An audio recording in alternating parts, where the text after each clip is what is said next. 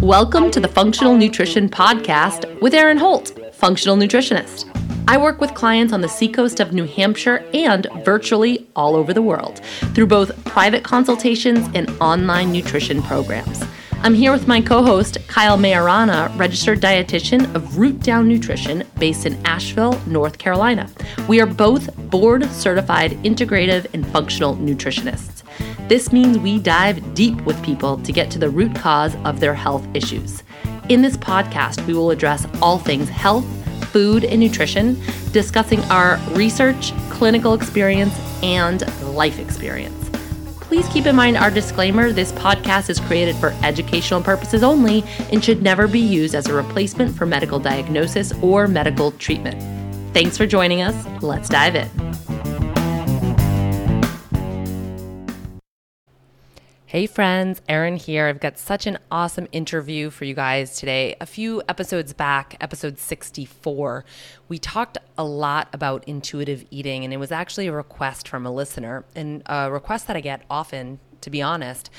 I think we're all looking to embrace intuitive eating. It sounds really awesome in theory, but in practice it can be a bit challenging because it rubs up against most of what we've been taught about food and about our bodies. I've seen a lot of people start to promote their services as intuitive eating, and I've even had some health coaches reach out to me about coming on the show. What I felt really strongly about was that if I was going to have someone come on the show and speak to you guys about intuitive eating, I wanted them to have robust training, education, and deep experience with it all, because it's not just as simple as saying trust yourself or trust your body. That sounds great in theory, and that sounds great in an Instagram post, but in practice, it actually just feels like throwing us to the wolves, because the truth is we've been taught that we're not to be trusted. So how are we supposed to reconcile those two opposing ideas? One thing that I speak about often is that you don't just turn on intuitive eating. You actually have to engage your intuition all throughout your day, all throughout your life, not just when you step into the kitchen. It's not just a light switch you get to turn on. Body communication is something that needs to be actively practiced daily. And the funny thing is, I don't think too many people know this about me, but I started studying intuition and clairvoyance over a decade ago. It was just part of my wacky journey to where I am right now. So I infuse a lot of that work, a lot of the work that I've done with intuition, with intuitive eating, and also with eating disorder recovery. I infuse that stuff into my nutrition programs. And if you're looking to dip your toe into the whole wide world of intuitive eating while also applying a functional medicine, deep nutrition, whole foods approach, then consider signing up for my Carb Compatibility Project. Even though it's a program about carbohydrates and blood sugar regulation, we talk a lot about how to infuse your day and your eating with that deep body communication, with that intuition. So that begins on August 5th, and it's the last one that I'll run until 2020, I guess. Yikes, that's crazy. But it will be the last one I run until 2020. So if you want in, then sign up. And I'm excited for the interview. It's exactly what I was looking for. Somebody to come onto the show that knows what she's talking about, and you guys are going to get a real kick out of Dr. Jillian Murphy. So without much further ado, here is the interview. Okay, guys, we are back. Super excited that this interview is actually coming to fruition. We've been playing podcast tag for a very long time. So I have Dr. Jillian Murphy. She is a registered licensed doctor of naturopathic medicine. She completed the Canadian College of Naturopathic Medicine's 4-year post-grad program back in 2006. Do you live in Canada? I didn't even know. I do. I live in Kingston, Ontario, just outside Toronto. Oh, no kidding. Okay, I didn't know that. Yeah. So Jillian's background includes 10 years of general naturopathic practice, over 15 years of working with children in various fields. So I'm excited to get into that, because that also includes intuitive eating and body image, which so many of us want to learn more about. I know that you have additional training in CBD. Oh, Not you tell? CBT, not CBD, as is blowing up everywhere. Mm-hmm. Like, obviously, it's imprinted in my mind because I'm clearly reading CBT and saying Right. CBD. I think that the biggest reason that we connected and why I wanted to have you on the show is because the past 8 years of your studies have really been dedicated to the psychology of eating, the relationship between weight and health, intuitive eating. We did a recent episode on health at every size and intuitive eating, so I really was hoping to talk to an expert about all of this. And you're currently training with Ellen Satter, who's like the be all end all of kid feeding. Yeah. She's a big deal. Yeah. She's a big deal. Yeah. All right. So why don't you just jump on in and tell us a little bit about yourself and how your career has progressed? Like, how did you end up where you are? Yeah, sure. So I am a naturopath, a general naturopath by training, but I have focused in on this specific area, which is disordered eating and body image issues, and helping people understand the relationship, like how weight and health and the way that we behave around food is intricately linked. And I ended up doing this because of my own history. And so, as with so many of us, we end up working through things that we need to work through. And then in the process, we learn all of these things that it took me like 15 or 20 years to learn certain things. And I can help someone learn it, in 6 months or less than that. And so that's why I ended up focusing in on this area. It's a long road, and so I'll try to keep it kind of short so we don't spend the whole hour talking about my history. But essentially, I had a fairly normal relationship with food as a kid. I was super athletic, into sports. Like, I was a figure skater and a soccer player and a field hockey player. I was just very athletic, and diet culture, which is something I talk a lot about, was apparent to me. It was the 80s, right? And so it was very much the height of like aerobics and low fat everything and Jane Fonda and, Farrah Fawcett and diet everything. And I was aware of the fact that this culture existed all around me. And I was aware of the fact that my body didn't fit in perfectly. Like, I was considered athletic or stocky, which is kind of even laughable when I look back on it now. I was just such an average sized kid, but it didn't affect me too much in my early years. What happened though was that after my first year of university, I took some time off school. I was a little directionless. I went to Europe. I learned about naturopathic medicine. I always assumed I would go into traditional medicine. And so I got, through this interest in naturopathic medicine, I got interested in food and the effects that it has on the body. And at the same time, my university soccer team that had been, really incredible fell apart a little bit. And so when I came back to university, I had a new focus. I switched degree programs, and I went from like a straight science into sort of like a kin science stream.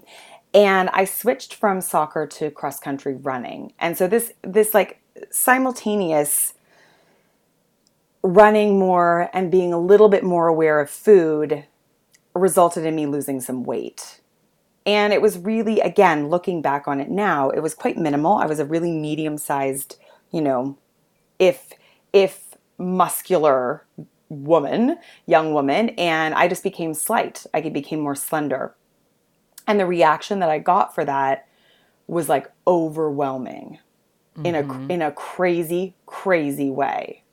And I even could see it then, like people stopping me in the street, like on the pathway at university, to be like, oh my God, you look so much better. I am so proud of you. People stopping me in the university bar, people stopping me. Like, it was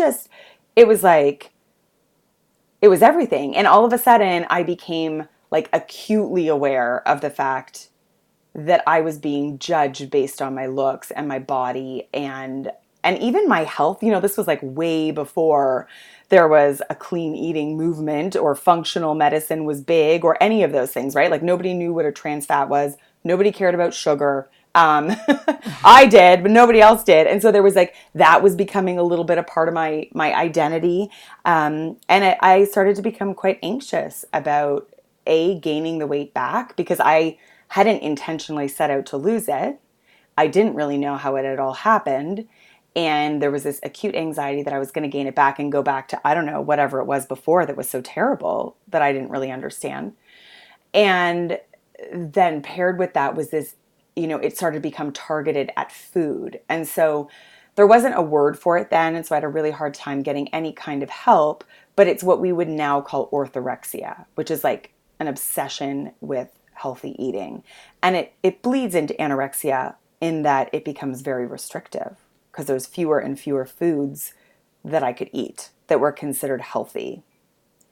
And I lost more weight and I became very thin and all kinds of problems ensued. And then I had to work my way out of it. And what was interesting about working my way out of it was I was working my way out of an anxiety disorder focused on weight and healthy food while I was in naturopathic school. So in this process, I got into naturopathic medicine and spent my days studying this stuff, right? And so I always came at the work with a slightly different perspective because I was digging myself out of the hole, right? I couldn't, like I said, I sought out some medical help and struggled there. I sought out some like talk therapy help and I struggled to fit into their boxes. And so I was really just digging myself out of the hole. And so I always came at using food therapeutically from a slightly different angle. I always approached weight and weight loss and health from a slightly different angle or through a different lens because of my history. But I definitely did not have all of the vocabulary that I have now for the work that I do. And so I just kind of puttered away and I graduated and I worked as a naturopath and I did all kinds of diet therapy for like over a decade with people. And I kept bumping up against some similar issues and patterns and things that kind of like flagged or like were like red flags to me as someone who was already sensitive to certain issues around food and weight and health.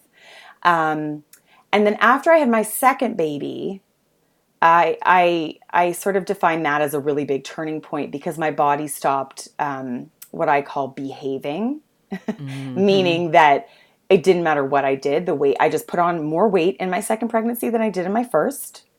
And there were lots of reasons for that. I think it was like stress and we were renovating and work was busy. There was all kinds of things that happened and I put on, and just, I don't know, it was a different pregnancy, right? And it just didn't come off. And so I was doing everything in my naturopathic tool belt and toolkit that I could to help it come off. I was doing bioidentical hormones and I was having my thyroid checked out, every 6 months or more. It's got to be the thyroid. Yeah. Yeah. And actually, one of the breaking points for me was when I got thyroid results back, and I mean like the full panel, right? Like I wasn't just doing TSH, I was doing everything. And I was already on bioidenticals and I was on adrenal supplements and I'd fixed my sleep and deepened that and reduced stress and all these things. And my thyroid test came back normal and I was upset. Yeah, and like, I thought how fucked up is it that I'm sad that my thyroid is perfectly healthy, that I'm a perfectly healthy person, and the crazy thing is that, this was being reflected back to me in all of my reading, in the other health and wellness professionals around me. Like they just kept finding, oh, I found this other article that says this is wrong with you. Oh, this is wrong with you. And so I was going down the rabbit hole with others as well, and finally I just sort of got to a breaking point where I was exercising a couple times a day. My diet had gotten increasingly tight to the point where I was like finding it unenjoyable to cook and like all these things that I love to do. It was just so boring. And I just thought, oh my God, I'm doing that thing again. Like when I was at the height of my anxiety around food and exercise, my running coach said to me, this was when I was like 21, Jill, there's nothing healthy about being obsessed with health. And that really stuck with me through all the years.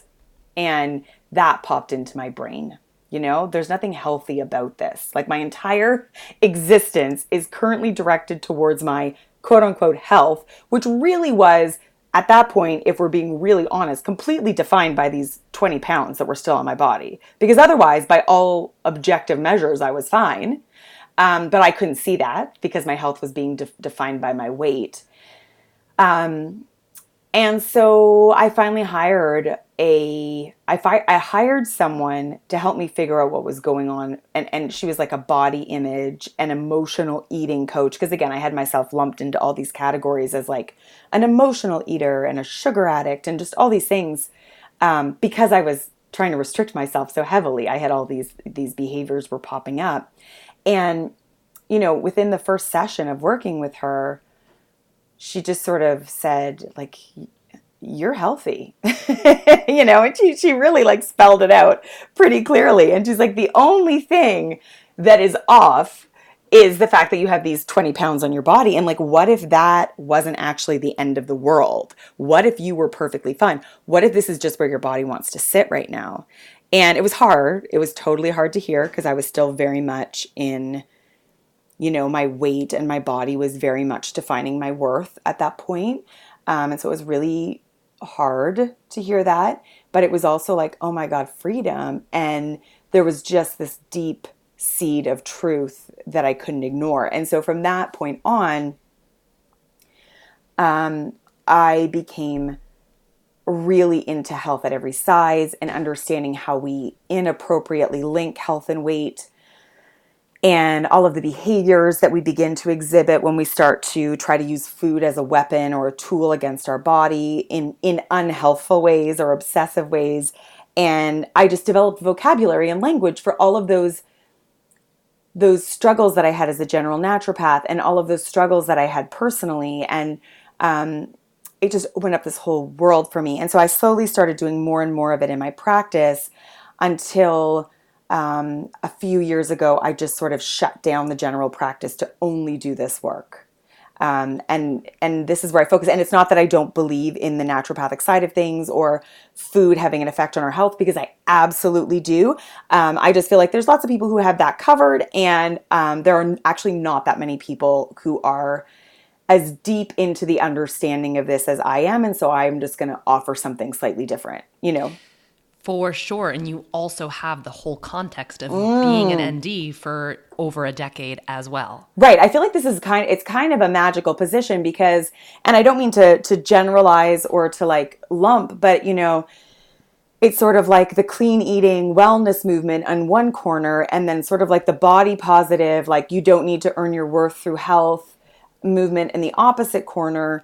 And I'm not saying that there isn't any bleeding, but there can be a little bit of a feeling, and I get it. Like I understand both sides. But I feel like I have this special, like my special purpose is to help those who do care about health, because not everyone does and not everyone has to, but to help those who do care about health, make peace with food and their bodies, and still care about health, but manage that in a non-obsessive way that matches with their life and their values and, how they want to feel, right? Absolutely. And then we also have this whole other little corner, which is the whole functional medicine space, which is wonderful in so many ways, but also one of their big tools, theirs, ours, whatever you want to say, is elimination style diets. Yeah. And that is just simply not appropriate for everybody. And I like what you said, how you came to the work with a slightly different perspective. I think that is one of the gifts of having been through an eating disorder. I suffered for 13 years or more. And so I really look at a lot of my clients under that lens. And so Right. I'm the person in the functional medicine trainings raising my hand and saying, sure, keto is great, but what about this subset of females, which, hey, is like kind of most of us, right? Right. Most of us are carrying some type of disorder into the way that we approach food. So that cannot be overlooked. So I love that. And I think you're exactly right, is not enough people are doing this work. And so you also have to just like find what you're best at and what you're most passionate about and what like gets you out of bed in the morning, and just like go with that too. Yeah, absolutely. And this was like, naturopathic medicine. I think that this is true of so many careers, it felt good, but it didn't feel like a perfect fit, and I kept trying different things on for size throughout my career. And this was like, I could talk about this all day, every day. I could read about this, and I'm beyond, I'm not someone who struggles with food or her body or weight. I'm a human. It's not like every day is perfect, but I definitely I don't struggle in any real way with any of these things anymore. And yet I could just continue to talk about it. I'm so passionate about it. Um, yeah. And that feels really good. It feels good to do something that you could talk about all day. It does. It really does. Yeah. Not everybody has that luxury. So, you touched upon a big important topic that I want to get into. Me and my co-host Kyle, we talked about intuitive eating and health at every size, fully, with the full disclosure that like I'm not a Hayes practitioner. I did not study intuitive eating, so Right. this is just our take on it. But it's kind of like what you said. It's very polarizing. It's either you're in the wellness camp, quote unquote, eating clean, or you're, kind of like just completely anti-diet. And that's Yeah. obviously not the case, but I think that's what a lot of people are seeing on social media. Sometimes, like, in order to be heard on social media, you kind of have to take like a hard stance, like a Yeah. polarizing stance. And I think Yeah. that's what people tend to see the most of. I got this kind of sums it up. I got this message after that episode, and this woman said, I just wanted to let you know how much I appreciated your recent podcast on intuitive eating and Haze. When I first dipped my toes into intuitive eating, it was more like jumping into the deep end of the pool. I thought I'd find support within social media, but found myself disenchanted with the almost reversed diet mentality I found in these groups. And that seems to be kind of a common experience where people are like, whoa, this is like a pendulum swing almost too far in the other direction. And I think that kind of scares people. And it's not, I agree with your running coach that there's nothing healthy about being obsessed with health. And I do think that some people come to the wellness movement seeking out weight loss, even though they're maybe not quite ready to admit, Often. But Yeah. then there's this whole subset of women who are coming to the wellness world, the alternative health world, naturopathic medicine, functional medicine, because they have been failed by conventional medicine and conventional nutrition. And so some people are just truly looking for answers. And I feel like sometimes, at least how it's portrayed on social media, sometimes it kind of throws the baby out with the bathwater. Like Yeah. this subset of people are kind of just like thrown out. Yeah, absolutely. Absolutely. It's like, I've written before about the fact that like, you know, it just like anything to do with health and wellness is totally sort of made fun of sometimes. And I get it. And I get it to a certain extent because the reality is, and just to be clear, I'm always talking about people who are struggling with food, right? Like if there's someone who comes to naturopathic medicine or to functional medicine or to the clean eating movement, and they're generally coming from this like very neutral place, and they're just interested in using food to make themselves feel better, and they can approach it in a really objective, neutral way, and it doesn't affect them negatively, and they never feel restricted, and they never engage in obsessive or reactive patterns with food. Cool. Like that's amazing. Good for you.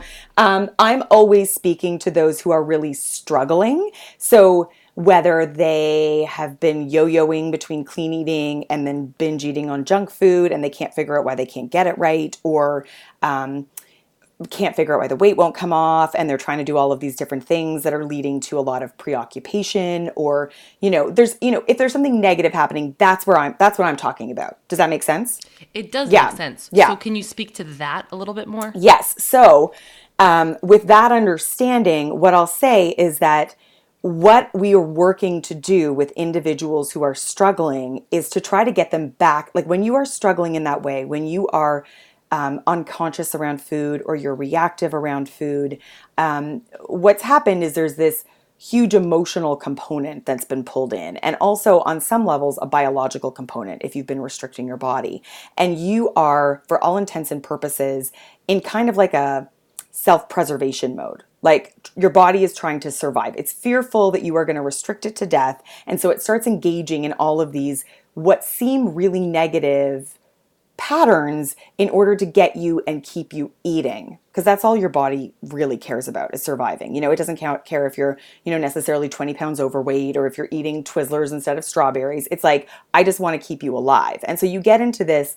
this roller coaster of emotional angst and fight with food. And so when you see those camps where they are the pendulum seems to have swung really hard, I can see the purpose, because what they are doing is trying to combat the $60 million industry that is continually feeding women rules around what they should be doing and where they're failing and how their eating isn't perfect, that keeps women on the roller coaster, right? And what I often teach women is that, and I keep saying women, I'm sorry, I feel like I'm being so gendered today. I work with men as well. Men suffer with these issues. Transgendered individuals suffer with these issues. I just mostly work with women, so sorry if I'm, No, leaving that's anybody out. same here. I do the same thing. So Yeah, and so what I often teach women is like, what I most want you to be able to do is to make peaceful, easeful decisions with food. And being able to do that means that you are able to say yes and you are able to say no with equal ease to whatever comes up in front of you. But when you are on the roller coaster, for most women, they have been saying no to themselves for a year, a decade, 2 decades, 4 decades. They have no ability. It's never been suggested that they could just say yes to certain things. And so they're in this constant struggle of saying no and restriction and depriving.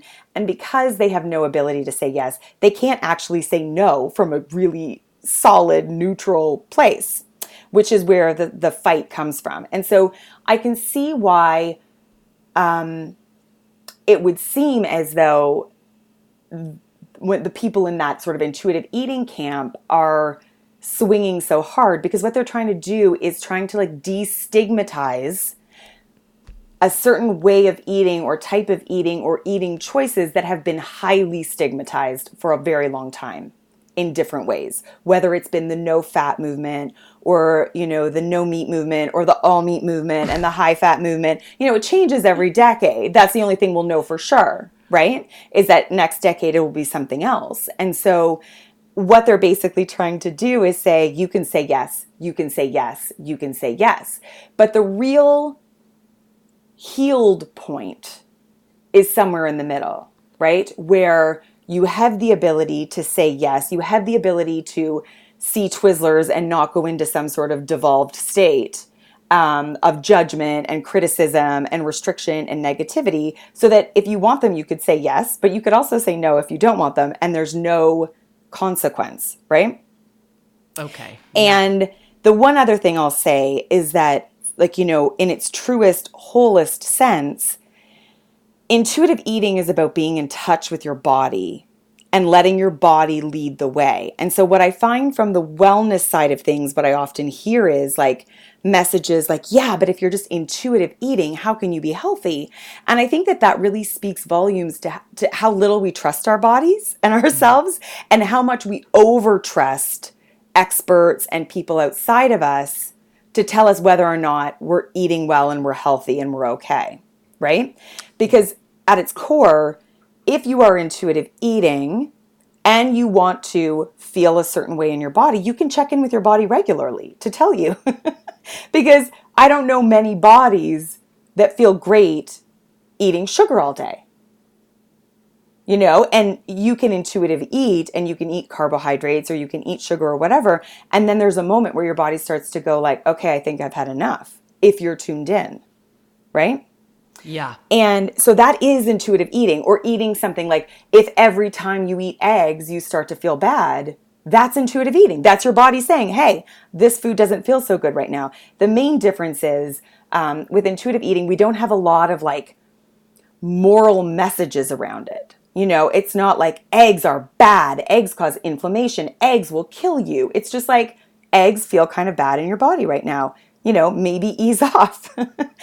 Try again in 6 months. If they still feel bad, you can stay away from them, And if you do happen to eat them at some point in time because it's just worth it for whatever reason, the only real outcome here is you're going to feel kind of crappy for a bit. And then you're going to recover, and there's unlimited opportunities to do food again and make different choices, right? It's not like you're morally a bad person if you eat that carbohydrate or you have those cookies in your shopping cart or whatever. Like, food is biopsychosocial. It is so much more than just fuel. And so sometimes we make decisions that are ultimately for the best of our physical selves. And sometimes we make choices for our mental, emotional selves, or our cultural selves, or our spiritual selves, right?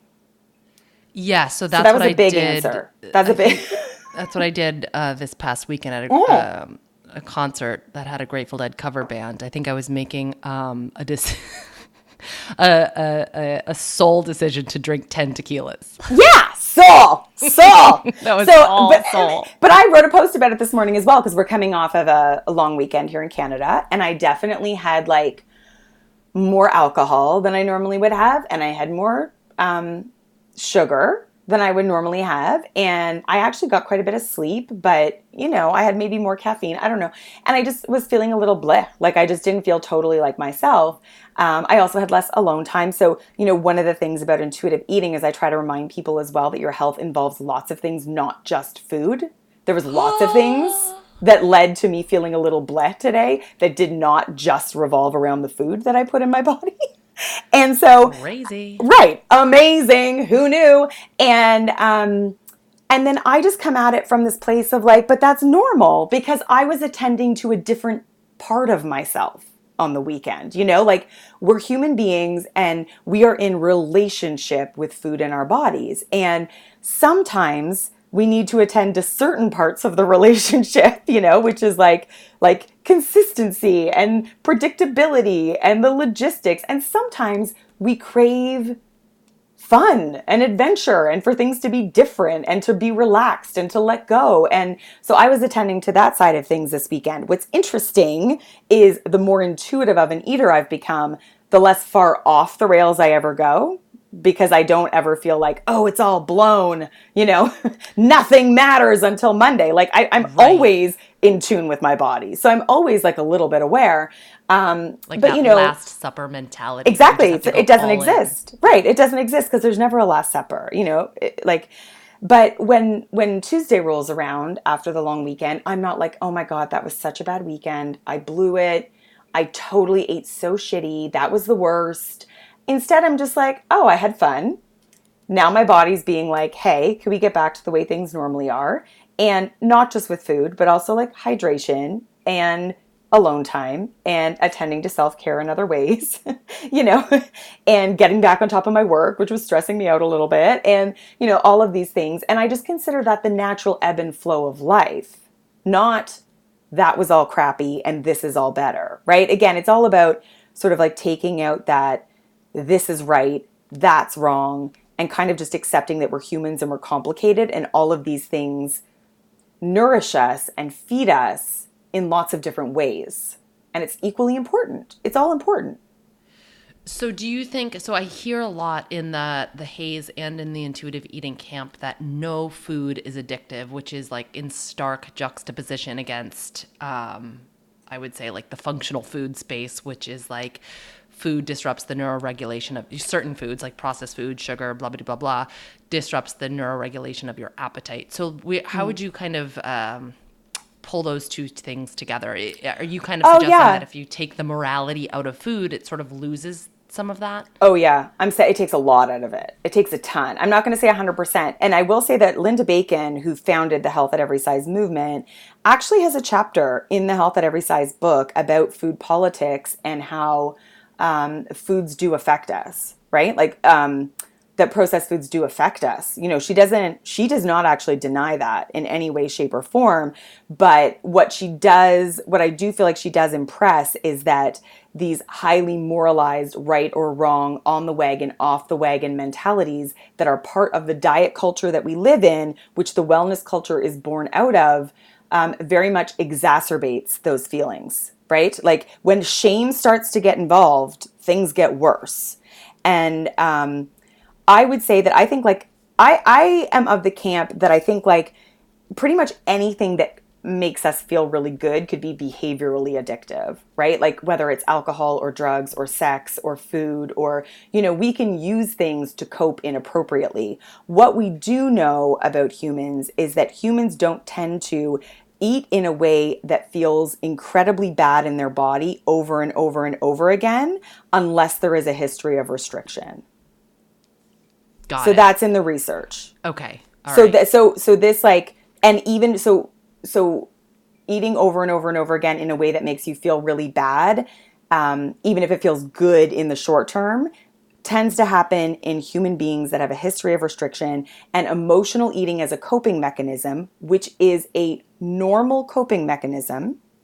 So it tends to get 100% demonized in many of these Yeah. circles. But it's like all human beings, humans who have never had health issues, humans who've never had weight issues, humans who have never dieted, emotionally eat. Like eating is bio, psycho, social. There is an emotional component to it. And anyone who denies that is missing a huge piece of the human experience. Like it's designed to feel good on a certain level in the same way that sex is, because it's part of our survival. Pleasure is built into the eating experience for a reason, and it's important. And it's important to absorption. It's important to a lot of things, actually. It's important to regulating our appetites. It's pleasure is incredibly important when it comes to food. But we see it become an inappropriate coping mechanism. And what I mean by that is an overriding, overarching, compulsive coping mechanism. Again, most often, I don't want to say always because it's never always, but most often when there is a history of restriction. So when we take the restriction out and we start to normalize the relationship with food, I'm not going to say 100% of the time the compulsive behaviors around these foods will go away, but I will say that everyone that I have ever worked with is able to have a healthful, normal relationship with these foods. Okay, so that kind of leads into a question that somebody wrote in about, and it's all about overeating, which, I was telling you earlier, we don't really discuss that much on this show because I just tend to see so much undereating. But she really wanted us to approach this topic. And I always felt, basically my own experience echoes exactly what you're saying. I was bulimic for 8 years and God knows what for like more years than that. But I always found that the overeating, that compulsion came from one of two places. The first one was restriction because I feel like, so a lot of women will say, I overeat at night. I binge at night. And I'm like, are you binging at night? Or are you just Or are you just getting in yourself? like, are you just getting in the calories that you didn't allow yourself to eat all day? Right. And exactly. you can like no longer, like you could sort of overpower your biology for a certain amount of time, but now you can't. Like, Right. exactly. Like if you're eating 1,000 calories during the day, of course you're going to be ravenous at night. That's Yeah. normal. That's a Yeah. normal response. Yeah. But definitely it kind of was like the monkey swing to restriction. I would eat perfectly all day, and then come night, I was like, oh my God, I'm starving. And the other thing was really more around managing emotions. Like you said, it's a coping mechanism. It was self-soothing. It was the dopamine hit. It was what I did to feel good because I didn't know what else to do to feel good. And I think we beat ourselves up so much for emotional eating. You're right. We demonize it. And I think what we really need to take a look at, and I would encourage everybody to do this, is to stop for a moment and realize how amazing it is that we care enough about ourselves that we're willing to do something to soothe ourselves during a hard time, even if it's not necessarily like serving us in the best way long term. It's something that we're doing to like take care of ourselves, and I think that's kind of a special thing.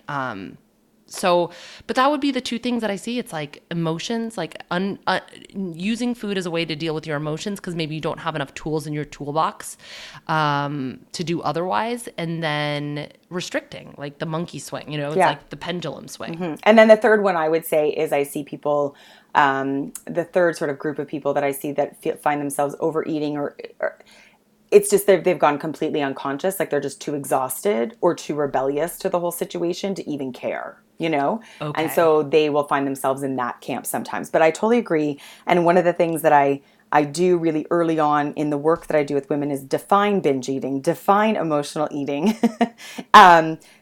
because it's important to understand the differences and to also understand what's normal, because diet culture is so heavily warped normal behaviors and turned them into things that we should be trying to control and manipulate. And so the first thing is, if you're overeating, the first thing I ask women is, are you actually overeating? Because our understanding of how many calories we need a day tends to be highly warped. And there's a very poor understanding of biodiversity and the fact that and I learned so much from learning about children, right? So when they studied children who are in a normal BMI range and they studied their caloric intake, at any given age from like 1 to 2 or the 2 to 3 year olds or 4 to 5 year olds, on any given day, you could see swings from like some kids ate 500 calories and some kids ate like 2,000 calories or 3,000 calories on any given day. Like it's really normal to have wild swings in calories from human to human and even from day to day in the same human. Like we're not robots and we don't have the same energy requirements every day. We actually have incredibly varied caloric needs. And so the first thing is, are you believing that you should be existing on X number of calories a day when your body actually needs a certain number that's much bigger? The second thing is, would you feel comfortable throwing out some numbers, just because I think people need to hear this? I do this often. I'll use myself as an example. I'm 145. I'm 5'7", so 145 pounds, 5'7". I'm pretty active. I use my brain a lot. Yeah. I feel like that burns up a lot of calories. Yeah. And my maintenance, is like, somewhere between 24 to 2,600 calories. Yeah. And I would say I'm 5'4" and I'm heavy. How much did you say you weighed? 145, I think. Yeah, so I weigh more than you. I've always been super heavy though, like super heavy. And I don't know exactly what I weigh right now because I don't weigh myself, but I definitely eat in that range easily as well. Now, there are other days where I eat a lot less. Depends on the day. Like I can get obsessed, especially now that I've really normalized my relationship with food. I can really easily fluctuate, but I would say that I don't exist very happily at a low number of calories for very long at all. I never have. And my weight's very stable. Do you know what I mean? Like I'm not going up, I'm not going down. It's been very stable and has been for about 4 years, right? Or 5 years. But I will say there is, Refinery 29 did a really good summary of the Minnesota starvation study. Have you ever seen that? No.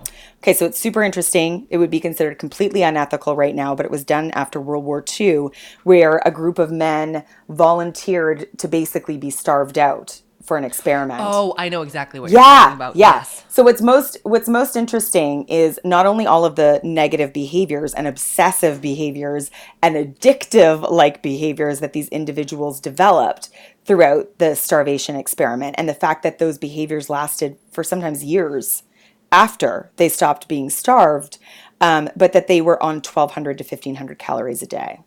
So that was considered starvation, right? And this is often what diets are recommending to women. And I get that they were men, but some of them weren't bigger than women, and, and sometimes it's even lower. I've seen, Goop and stuff. They're recommending like 800 calories. I mean, it's just, come on. It's really, you cannot nutritionally adequately feed yourself at that. It's starvation for children. It's not just starvation for adults. It's starvation for all humans. So I would say, so the first thing is, are you even eating enough in general? The second thing, like you said, is, are you trying to eat in some perfect way throughout the day that is not actually meeting your requirements? So when you get home at the end of the day, your appetite is in full-blown mode and it's trying to compensate or make up or gather all of the lost nutrients and calories that it didn't get through the day.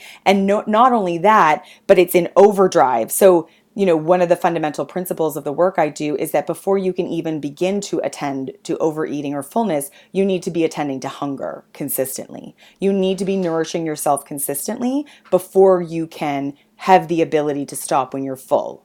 Oh my God. Isn't that huge?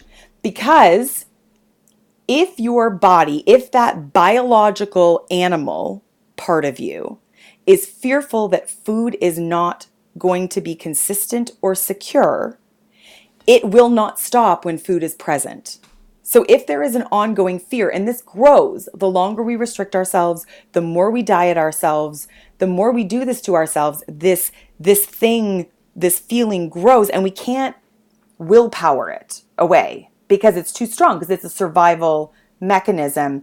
This drive grows and grows and grows. And I've heard people describe it as like, it's like trying to hold your breath for a long period of time and you end up gasping for air, or like trying to hold your pee and then you like pee your pants. Like you can only hang on for so long before you're like gasping. And that is what some people will call overeating, or it can be defined as binge eating, but it's a very normal reaction to trying to starve yourself, which is what a lot of these restriction diets are doing to your biological animalistic body. That's what it feels like, right?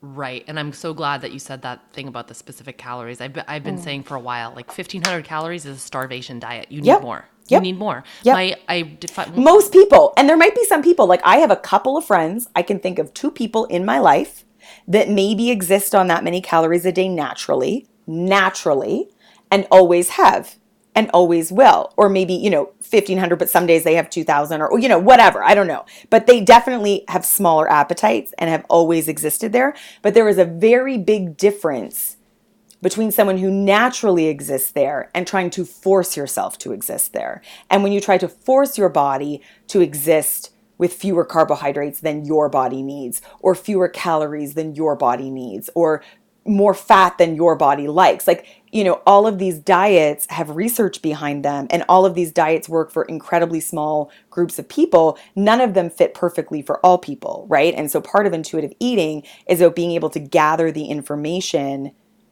and then see what fits with you and see what doesn't. But a big part of the diet and wellness industry is ignoring all of the negative side effects that you're feeling and experiencing and just chalking it up to like, I need to get better at this versus, hey, maybe this doesn't actually feel totally great to me, Oh my God. Yeah, I do. I do now. Okay. So that's all huge and very helpful. I want to circle back around to something you said in the beginning, that when you were working with a coach around emotional eating, and she was like, well, maybe your body just really likes these 20 pounds. Yeah. And you said it was really hard to hear. It eventually felt like freedom, but it was hard to hear. That's, I think, the place that a lot of folks might be in, especially if they've been listening to my podcast and other things like it for a long time. They're starting to be like, okay, like I can start to wrap my head around the fact that I should be eating more, or I got to take care of myself in a different way that I have been, but it's so hard. What do you say to that?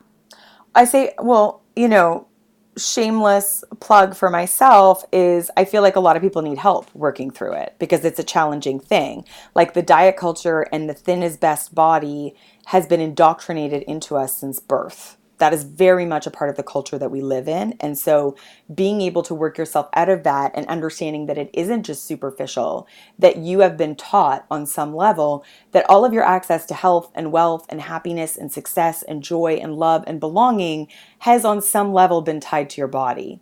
And that it's not just frivolous or superficial or petty to be worried about these things. It's bred into us in a really deep way. So I'll say for many people, it's for myself included, I had to work with someone to even just get me started. And then it didn't take me very long, maybe because of the history and because of where I sit on the fence, 1 or 2 sessions, and I was like off to the races, because for me, it actually felt like simultaneous grief and joy in one moment, like, oh my God, I'm not entirely responsible for this, in charge of this, and supposed to control this. That's terrifying and also totally freeing. It was both of those things simultaneously. And for me, it was about understanding that what I tell women is it's about understanding what you want most. That's the decision you have to make. It's going to be hard either way. You're either going to stay preoccupied with food all the day long, thinking about food, obsessing about food, stressing about food, anxious about food and your body and how it looks and weight. That's not easy. Like, make no bones about it. That is not an easy place to exist in. Or you're going to do the challenging work of learning how to normalize your relationship with food and make peace with your body wherever it lands as you learn to feed yourself in a way that allows you to stop obsessing about food. They're both challenging. The big difference is the work that I do with women gets easier and easier and easier. Obsessing about food, stressing about food, being anxious about your body and food and your worth as it relates to your weight never gets easier, right? And so that's my big selling point. And so for me, what it came down to is what I wanted most was peace and freedom to live my life. I did not want to die or to have children, because this was a decision I made, even though I really did the deepest aspects of the work after my second daughter was born. I made the decision before I had children that I did not want to be passing this on to my kids. And I wanted to be able to live a good and well-rounded and flexible, fun life that included caring about food, but was not dependent upon or revolving around what I ate. And so, the mantra that got me through was like, anything that costs me my peace is too expensive. And so that is what I focused on as I worked through it. Was it easy? No, it took time. It took work. It took lots of mental shifting. But as soon as I started to get a taste of the freedom on deeper levels, it was like, oh, this is it. This is how I want to live my life. And I can be healthy.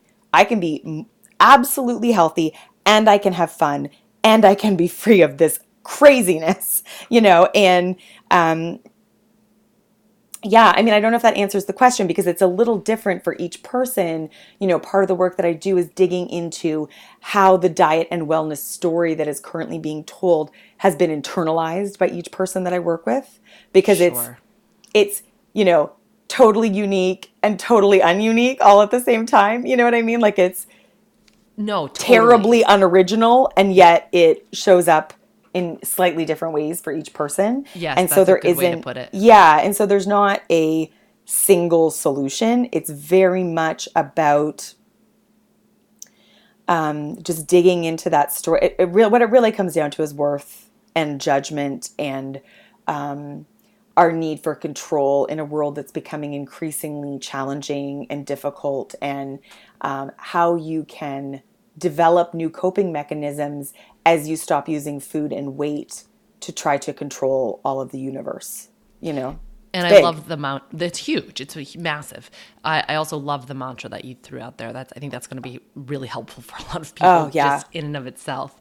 And All right. sometimes the mantra that I give to women at the beginning of the work is like, I don't know what I'm doing right now, but I know that what I have been doing hasn't been working. So I'm just going to keep taking baby steps forward. Like, this is hard. It feels weird. It feels uncomfortable, but what I've been doing hasn't been working. So sometimes that helps as well. Exactly. And if you do what you always did, you get what you always got. So if you're Right. looking for change, something has to change. Yeah. Yeah.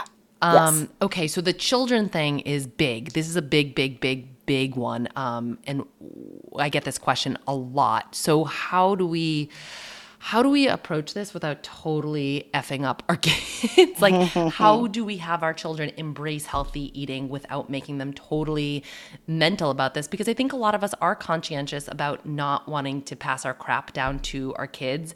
On another episode, I went on this kind of like tirade about stop blaming the moms, because listen, the moms are baked in this same diet shitstorm casserole that we all are. So we have to cut mom some slack. I mean, I had a raging eating disorder, and my mom never talked about diet. So it wasn't my mom's fault. You know what I'm saying? Oh yeah, and I always say that too. I'm always like, I'm a mom lover, like same thing. Moms were raised in diet culture. They've been given the same tools that everybody else has to help and not help on the same level. And I see, half the people that I see had moms who were really disordered and crazy around food and weight, and the other half had, like you said, moms who never talked about it at all and seem to have a really normal relationship with food. Like, it's the culture we live in. Exactly. You can absorb it. I definitely think that as parents, we can begin to influence and affect the way that our children see food in their bodies. But I don't think that we could ever say that parents are absolutely responsible. That would be, I don't want that pressure. Yeah, exactly. We're just doing the best we can. Yeah, exactly. But so the one thing, okay, so the foundation of the division of responsibility, which is what I teach parents when it comes to food and children, the foundation of it is essentially that we're raising competent eaters, which means that we are raising eaters that can manage themselves around all of the many foods that exist in our world today. So we are not trying to raise perfect eaters. We're trying to raise competent eaters who are in touch with their bodies, who are able to listen to the messaging of their body, who are able to be around healthy foods and sugary foods and processed foods and whole foods, and manage themselves and take in foods that for the most part make their bodies feel good. And the research has shown, like 40 to 50 years worth of research has shown that these individuals tend to have more stable weights. They tend to have better health markers across the board, from blood pressure to blood lipids to blood sugar. And they also have a better feeling about their body. They have a better sense of themselves and their bodies. But it's important to note that that doesn't mean that their bodies fall into the current BMI ranges that exist as they're set up today or idealized today. So there's a wider range. So there's, instead of being like you need to be 19 to 24 on the BMI scale, and really it's idealized that you're even lower than that. Competent eaters tend to fall on a scale of like 20 to 31 on the BMI scale. So there's a much wider range of biodiversity. And the other thing is that there's no perfection in the eating. It's very flexible. It's very fluid. And so when it comes to teaching kids to eat, we're not trying to turn them into mini robots. We're trying to turn them into individuals who are very much in tune with themselves and what their bodies want and need, and who are able to attend to those needs regularly, if that makes sense. So it does make sense. Yeah. And so the division of responsibility basically teaches parents what's your responsibility and what's your kid's responsibility when it comes to feeding. And it operates on the premise that children need their whole childhoods to learn how to eat like the adults around them. And so just like with really challenging intellectual concepts or emotional concepts, we don't expect that 4 and 5 and 8 and 10-year-olds can manage really challenging emotional situations. We also don't expect that they can that they can manage really complex or challenging nutritional information. And for me, what I see is that we have a culture where it's like, oh, we know more and more and more about food, and we feel like our children need to know more and more and more about it, and we've got to get it into them, and we have to teach them what's a good food and a bad food, and that's our responsibility, and we're almost like shoving it down their throats. And what I see are children who end up being very nervous or fearful around food, so they become very, very picky and resistant to eating, or they become quite preoccupied with food because there's this weird emotional roller coaster being set up for them, where it's like, that's shameful, that's bad, we limit that, we don't eat that, and they become preoccupied with it. And so the goal is, again, just like with adults, to bring children back to this place of curiosity and compassion and seeing food from a neutral place where it's like, do I want this? I can say yes or no equally. And if I occasionally overdo something or eat something that eventually feels bad in my body, I just chalk it up to a learning experience and I move on, And so, like I said, or what I was trying to get at is that I feel like we're in this world where it's like we believe children should be much more advanced with their eating before they are developmentally capable of being advanced. And so that's where the issues are stemming from. And what we really need to do is just allow children to be children and allow them to experiment, and know that from like 6 weeks on, babies are very good at regulating how many calories they need every day. And they are very good at managing food if they are consistently presented with relatively, not perfectly, but relatively healthy food on a consistent basis, right? And so within the division of responsibility, parents are always in charge of grocery shopping and picking out the foods that come into the home and are cooked and prepared and put on the table. Is that the nutritional gatekeeper? That's not what she calls it. She just calls it the division of response. She just calls it the division of responsibility. So it's like, you're the mom. So you're in charge of like setting regular snack and meal times and sticking with it. So you're regularly like reliably feeding your children and putting food that you enjoy that's relatively healthy on the table over and over and over again. And then kids are in charge of if they eat and how much. And so we put food out on the table all the time. And, our kids may not take the sweet potatoes 17 times. But the 18th time they do, But it's about not trying to force or coerce or pressure children into eating and allowing them to, what Ellen calls, sneak up on food at their own pace. And some kids will do it really easily, and some kids will take years to sneak up on certain foods. And we just have to keep presenting it and offering it to them, and also providing them with the opportunity to manage those trickier foods like sugary foods and processed foods, so that they learn how to manage those things as well in a neutral way, right?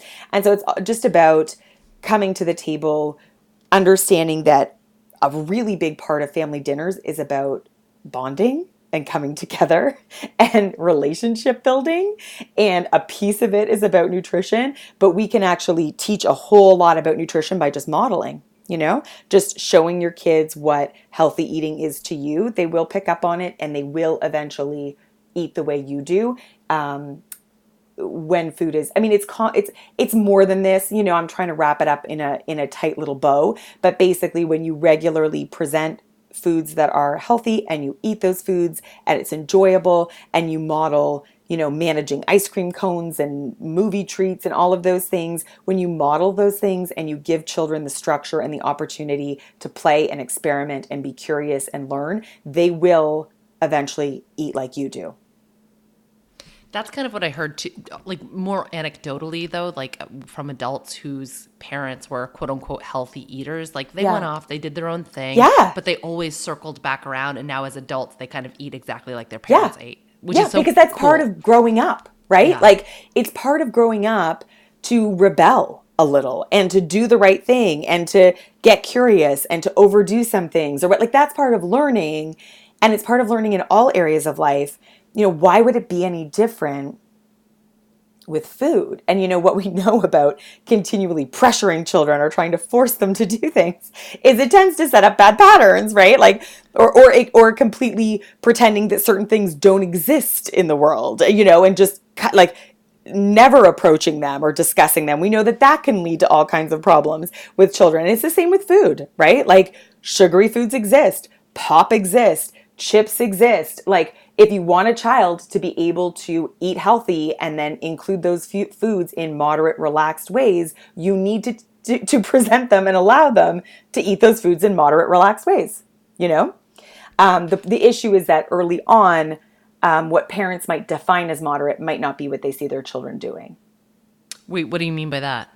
I mean, kids may experiment and eat more chips than a parent might decide is appropriate. Okay. Because they will have, again, when it comes to like how much is too much, or, what's normal, it tends to be pretty warped for a lot of people, like what's a normal behavior and not a normal behavior. And so, one of the best things we can do when it comes to food and bodies and weight and health for our children is to actually just normalize that relationship for ourselves so that we can then go into the relationship with food and our children in a more neutral, positive, flexible way. Well, that did just tie everything up with a nice little bow, I think.